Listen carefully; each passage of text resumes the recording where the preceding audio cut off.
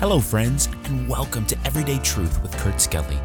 We're here to show that the Bible is relevant to your life every single day. We're so glad you joined us here for the conversation as we go verse by verse through the book of Jeremiah. Our series, The Hard Truth, is looking at this Old Testament prophet's messages of sorrow, judgment, and hope. Now, let's join Kurt for today's episode. Hello, my friends, and welcome back.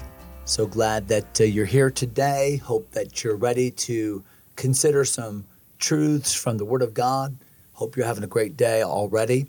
We're in Jeremiah chapter 4, as those of you that faithfully listen already know. And we're talking about the importance of heartfelt repentance. I think we've mentioned before on the podcast that repentance is something that starts on the inside. It's literally a change of mind. And a true change of mind, we say today, that person had a change of heart. That's repentance. But it's only valid if it leads to a change of action. So repentance, in essence, is not a change of action. It's a change of mind. But true repentance will always produce a change of action. Kind of like faith. Faith and works are not the same. Faith is not works. But true faith will always produce works. That's the teaching of James chapter 2, that faith without works is dead. We demonstrate faith by works. So the point is not that we're saved by faith and works. No, that would be heretical. That would actually be a form of legalism, that we're adding works to salvation. So we are not saved by faith and works. The Bible makes that demonstrably clear. Ephesians 2, 8, and 9, and Titus chapter 3 and verse 5, and many other passages. So we're not saved by faith and works, but we are saved by a faith that works. And I hope you understand the difference there. So here in Jeremiah chapter 4, we're dealing with backsliding Judah. And Jeremiah calls for a change of heart. Break up that fallow ground. Deal with the circumcision of your heart. Or else what? Or else judgment will come. So don't look at that punitively. There's not an element of punishment in the judgment of God upon his people. It's chastisement. It's or else I'm going to have to shake you in a different way. I'm going to have to convince you in a more uncomfortable way. See, God's primary way and preferred way of getting our attention is by calling our attention through his word, through his prophets. But if we refuse to hear his prophets, if we refuse to hear his word, then God does have other ramped up ways by which to get our attention. And that's the point that we're going to see today. So Jeremiah chapter 4, and look, if you would please, at verse number 5, where Jeremiah says, "Declare ye in Judah, and publish in Jerusalem, and say, blow ye the trumpet in the land, cry, gather together, and say, assemble yourselves, and let us go into the defenced cities." So what you have in verse 5 is you have a siren. You have an emergency siren. Some of you history buffs remember the bombing of London during World War II and how the air raid sirens would go off and people would immediately black out their homes and go to the bomb shelters. It was the siren that caused the movement. It was an immediate emergency signal. Maybe you live somewhere in Tornado Alley listening to this podcast. You know well what those tornado sirens are and how when they go off, don't mess around. Get to a safe spot immediately. So the point here is that when the trumpet blast went off, the blast of emergency, that meant that the scouts had detected an invading army. And time was of the essence. And it's important now to drop what you're doing, change your priorities, get to a defense place because the enemy is now approaching. So it's a siren call. It's an emergency beacon in verse number 5. Verse number 6, set up the standard toward Zion. The standard here would refer to the flag, the banner. So set up the standard toward Zion, retire, stay not, for I will bring evil from the north and great destruction. The idea of retiring means take refuge. Don't delay. Be urgent about this. Get to a safe place. So both the verses 5 and 6 are helping us to understand that something big is happening. Something dangerous is approaching. The destruction is imminent. So this is a really, really urgent couple of verses. And watch what it says there. I will bring evil from the north and great destruction. So if you ever have the opportunity to visit Jerusalem, you'll know that the only way really by which strategically to attack Jerusalem is from the north.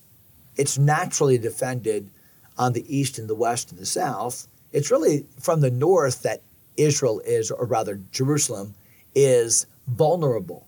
And indeed, for the many times Israel has been attacked, it's always been attacked from the north, I think except for maybe one or two times. So the point here is that the armies of the enemy are coming. What is this a reference to?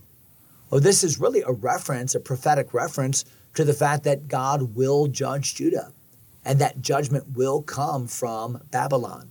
And that judgment came indeed in 3 separate invasions, about which we've spoken here several times. An initial invasion in 605, a follow-up invasion in 597, but really the granddaddy invasion of 586, when the fenced city, when the walled city, when the secure city of Jerusalem was overrun, when the temple was destroyed, when stone was not left upon stone, when people were killed, murdered. I mean, it was just bad. Now, it didn't have to happen. The people of God could have listened to Jeremiah. They could have listened to Zephaniah. They could have listened to Habakkuk. They could have listened to the word of God and to the predictions of God, but they did not. And so God allowed this. That was the whole complaint that Habakkuk gave in his first chapter of his book, when he said, Lord, look at how bad society is. Look at how bad our people are, how wicked they are, how backslidden they are. And God said, I know, I've seen it. And Habakkuk said, well, Lord, aren't you going to do something about it? And the Lord said, yeah, I am. But if I told you, you wouldn't believe it. But since you asked, I'll go ahead and tell you. I'm going to use the Babylonians. I'm going to use the Chaldeans to attack and to chastise my people. To which Habakkuk said, no, Lord, you can't do that. I mean, they're worse than we are. God, you're better than that to use the Chaldeans to attack us. You're better than that, Lord. And Lord, we're better than that. We're better than they are. That doesn't seem fair. And the Lord said, see, I told you wouldn't believe it. I told you wouldn't understand. And the rest of Habakkuk, the next 2 chapters, is God helping them to understand that sometimes God uses situations and circumstances and even enemies of believers to teach us lessons. And we can't look at it necessarily at face value. We've got to see what God is doing in deeper purposes. And that's what Jeremiah is talking about here, that God is going to allow this foreign entity to come in and attack from the north, and it's going to be an utter destruction. Look at verse number 7. The lion is come up from his thicket. So here, Babylon is symbolized by this lion. The lion has come up from his thicket, and the destroyer, what a word, and the destroyer of the Gentiles is on his way. He has gone forth from his place to make thy land desolate, and thy city shall be laid waste without an inhabitant. For this gird you with sackcloth, lament, howl, for the fierce anger of the Lord is not turned back from us. So it's coming. It's going to be bad. Like a lion would attack almost a defenseless prey. It'll be the nation of Babylon coming against you. And you ought to weep about this. You ought to repent and cry for mercy because you have brought this upon yourselves. So really difficult things for the people of God to hear. And yet Jeremiah faithfully proclaims this message. Jeremiah says, it's coming.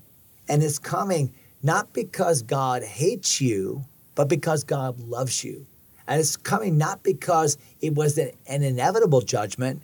It's coming because you, in essence, invited this judgment by disobeying the word of God over the course of much time and much long suffering. And so, wow, what a series of negative things we're reading here in these verses. We're going to jump into verse 9 next time. I think that's probably enough time for today. So thanks for listening. As always, appreciate it. Looking forward to resuming here tomorrow at verse number 9. Until then, I really do hope you have a great day in the Lord, and we'll see you next time. God bless you, my friends. Thanks for taking time to listen. If you enjoy Everyday Truth, go ahead and subscribe to the podcast or share it with a friend. Until next time, God bless.